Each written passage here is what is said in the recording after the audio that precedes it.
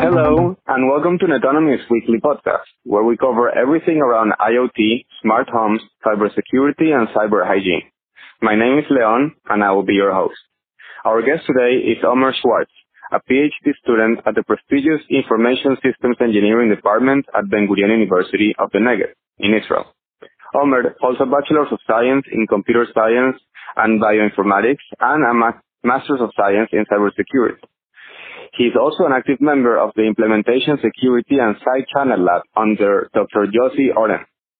Omer's fields of research include mobile hardware security, especially hardware meets software scenarios, and side channel information leakage. His research has been covered in sites like Boing Boing, Ars Technica, and The Register, and he has received several awards and honors as a result of his extensive work in cybersecurity. His latest published paper is titled Opening Pandora's Box, Effective Techniques for Reverse Engineering IoT Devices, in which his team analyzed the practical security level of 16 popular IoT devices and discussed how to improve their security without significantly increasing their cost. Hi, Omer. Thank you for being with us here today. Hi, Leon. It's great being with you. Could you explain a bit about the work being done at the Implementation Security and Side Channel Lab at Ben-Gurion University? They say that if you want to study side channel attacks in Israel, there is simply no better place, but perhaps you can explain that better. So we're relatively a new lab, I would say, but we have some really exciting work done. We're actually investigating all kinds of side channel leakage and all kinds of side channel leakage models and incremental security, and that means how can you get information in and out of devices that are not meant to broadcast information. So we're working on all kinds of methods to get information into a smartphone when the owner is not paying attention, for example. I don't think paying attention is the correct word when the owner is unaware. So we have all kinds of projects about how can, for example, if you have a phone case that's spying on you, that knows where you are or records your conversations, how can that phone case use your phone to exfiltrate the information to the internet without you knowing about it? So that's one of our projects. We have all kinds of other projects about how to get information from the phone to the outside. And we're also working on other aspects of implemental security, and that's actually my field is more around the hardware security, where you have one of my researches was about how a replacement touchscreen for your phone. So when you're replacing your touchscreen, if your screen was broken and you replace it somewhere, and you're not sure what screen they put inside.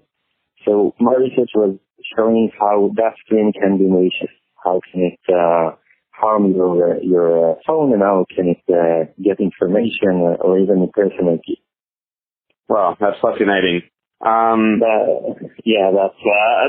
only pretty much a short summary of everything.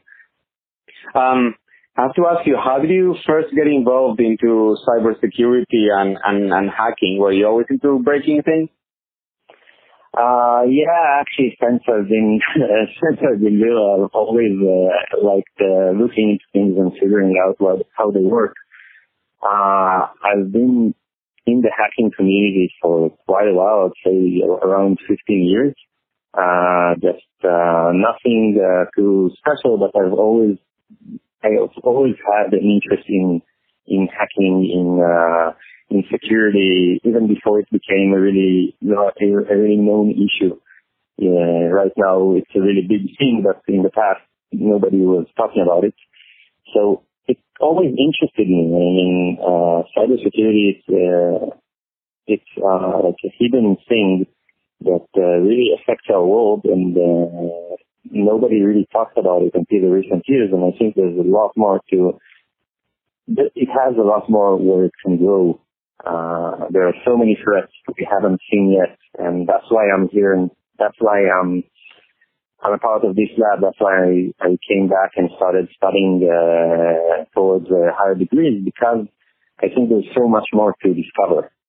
And it probably has to do with the exponential growth of IoT devices, right?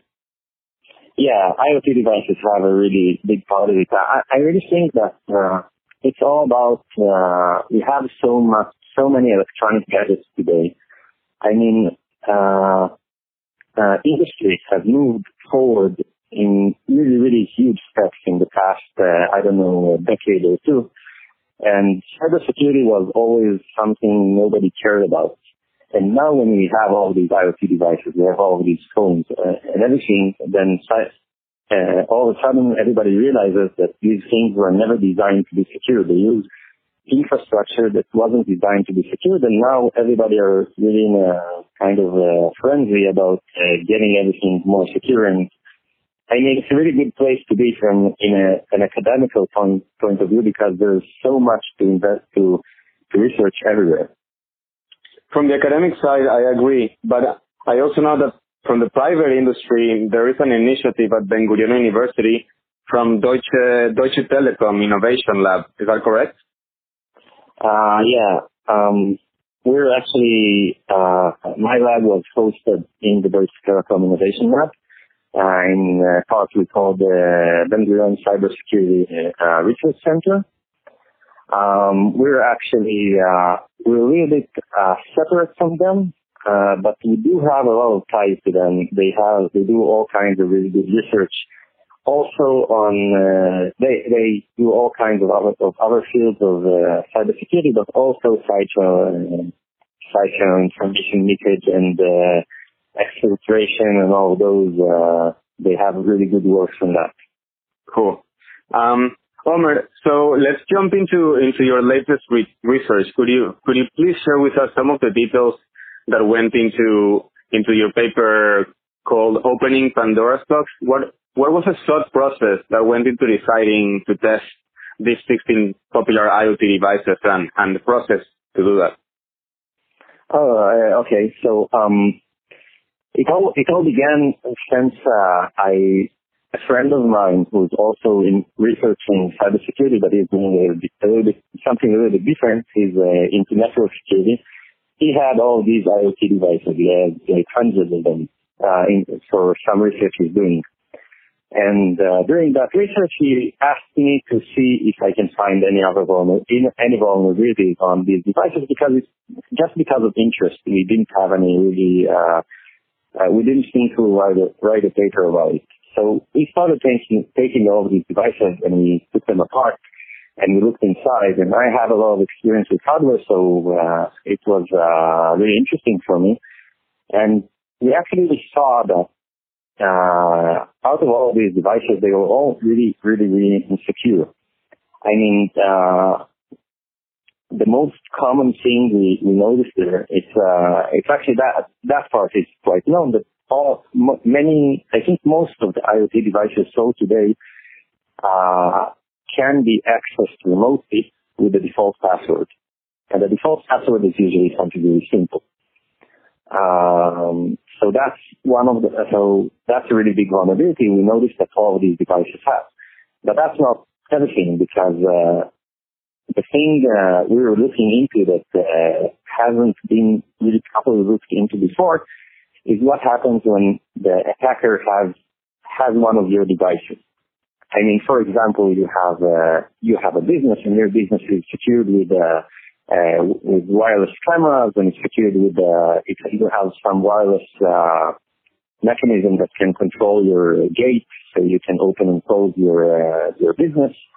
And all those things are smart and connected to the internet. And if the attacker can get one of your cameras, just walk by and pick up one of your cameras off the wall, you can actually open that device and really easily connect to it and get all kinds of information about your network, like your Wi-Fi password. And you can use that as a gateway to access your network, your organization network. So that's one of the things we've seen there. We have a really comprehensive analysis on all of those devices, all kinds of vulnerabilities we found inside. And first of all, we have a really large array of techniques that we're showing that we use, that some of them are already known, but they were never gathered in such a way that will allow other people to use our techniques again and see if their devices are secure. So could you tell us a bit more about the additional vulnerabilities other than the passwords? I know in your paper you demonstrated the effectiveness of your approach by modifying a lab version of the Mirai botnet to automatically include these devices. So what were the other vulnerabilities that you found, kind of like the most popular ones? The most popular one was passwords. I mean, that's what you talked about. That we found all kinds of new passwords that weren't known before to devices, because the passwords are always they're stored on the device, obviously, but they're stored and they're hashed with weak algorithms. They're not hashed with strong algorithms, so they're easy to crack. So we found the passwords of, I think, 13 devices out of the 16, 13 or 12, I don't remember. And some of these passwords were not known before. So we showed how we can use those passwords that we found really easily and really cheaply out of devices and make our own Mirai botnet, our own botnet that can infect devices today. And other than the passwords, we found all kinds of other vulnerabilities. We found devices that were holding a private communication key in their file system, where whoever can get that key can listen to any communication done with those devices.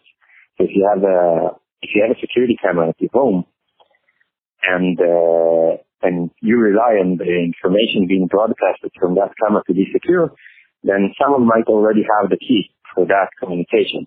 And it's really bad security practice. And it's still being done today by engineers, because in IoT, it seems like the most important thing is getting a product to the market and not securing it properly. Agreed. It's a big problem. So what would be the recommendations that you have for IoT manufacturers today? I'll have to start with not having hard-coded easy passwords for remote accessing. I mean, completely disabling remote access is the best option, but also considering nobody really considers today an attacker that can access your device. And when the attacker accesses your device, it doesn't only compromise the device, that attacker compromises the whole network. So devices should be built in a way that makes it harder to reverse engineer. And I'm not talking about actually making reverse engineering harder is a really, really difficult problem, but it shouldn't be that easy.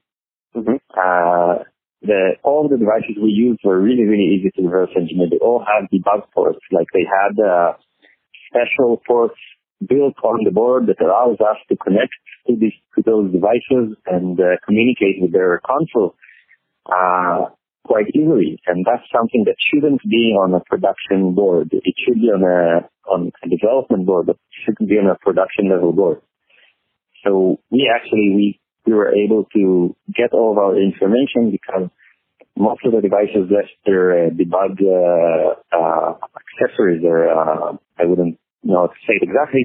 They left all of their debug ports. They left it open, and combined with passwords, we were able to get into each one of those devices, and we could install our own software on it. It's something that could be done during the supply chain where you get a device and the device is already infected with something and you wouldn't know. So my recommendation is, first of all, disabling all debug ports or all of the UR ports. Everything that's used to debug, you don't need it in production.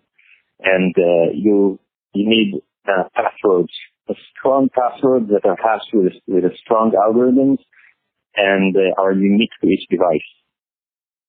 Noted. It's unbelievable how exposed billions of IoT devices already in the market are. Yeah, and that's one of the biggest problems with IoT security today because you have so many devices nobody is going to trace and they're already compromised, and you just have whole networks that are sitting there and they're waiting to be hacked.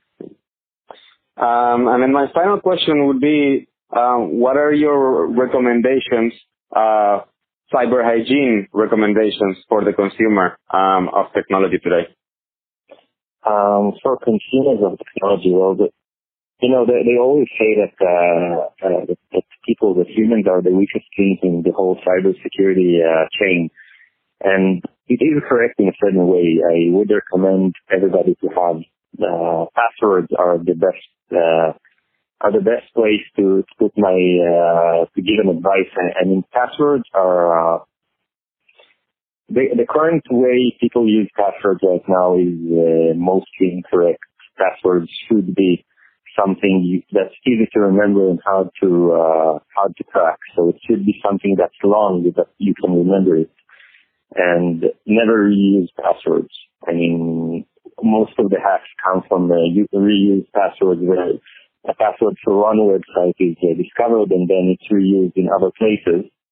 So it becomes a really big problem. And if you're talking about IoT devices, then I would recommend staying away from small manufacturers, not small manufacturers, but unknown manufacturers, like rebranded device where you have like a sticker saying some factory name and you don't know what's in there.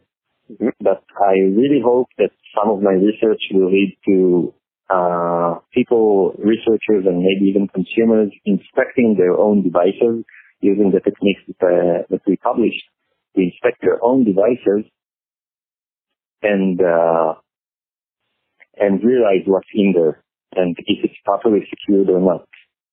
Bring some power to the consumers to understand what they're being sold. Got it. Omer, thank you very much for your time today. Thank you. It was a pleasure. Cool. And on that note, I think we're done. So yeah, I will get back in touch with you, not this week, but the coming one when we'll publish it. And, we're also working together with like independent security evaluators. And if you know them, they're like a pen testing company. We're trying to bring like the IoT village, to Israel sometime this year. So, I'll make sure to contact you. I mean, you have like hundreds of IoT devices, so that sounds like fun. Yeah, we have a really fun lab.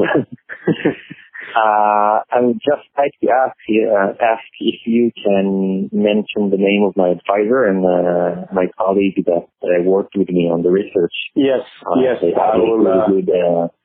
So my advisor is Yossi Oren, as we've seen in the lab, and there's also my colleague, Dr. Asaf Shabtai.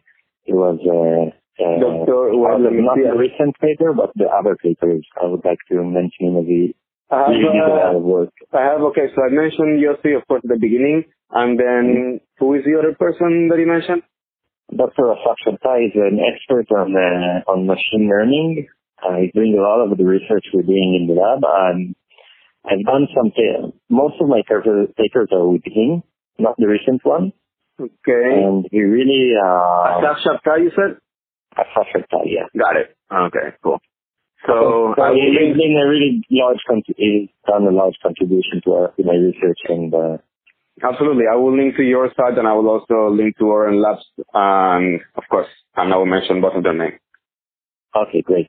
Omer, so fashion and stay warm. Yeah, you have a good weekend too. Cheers. Bye-bye. Bye-bye.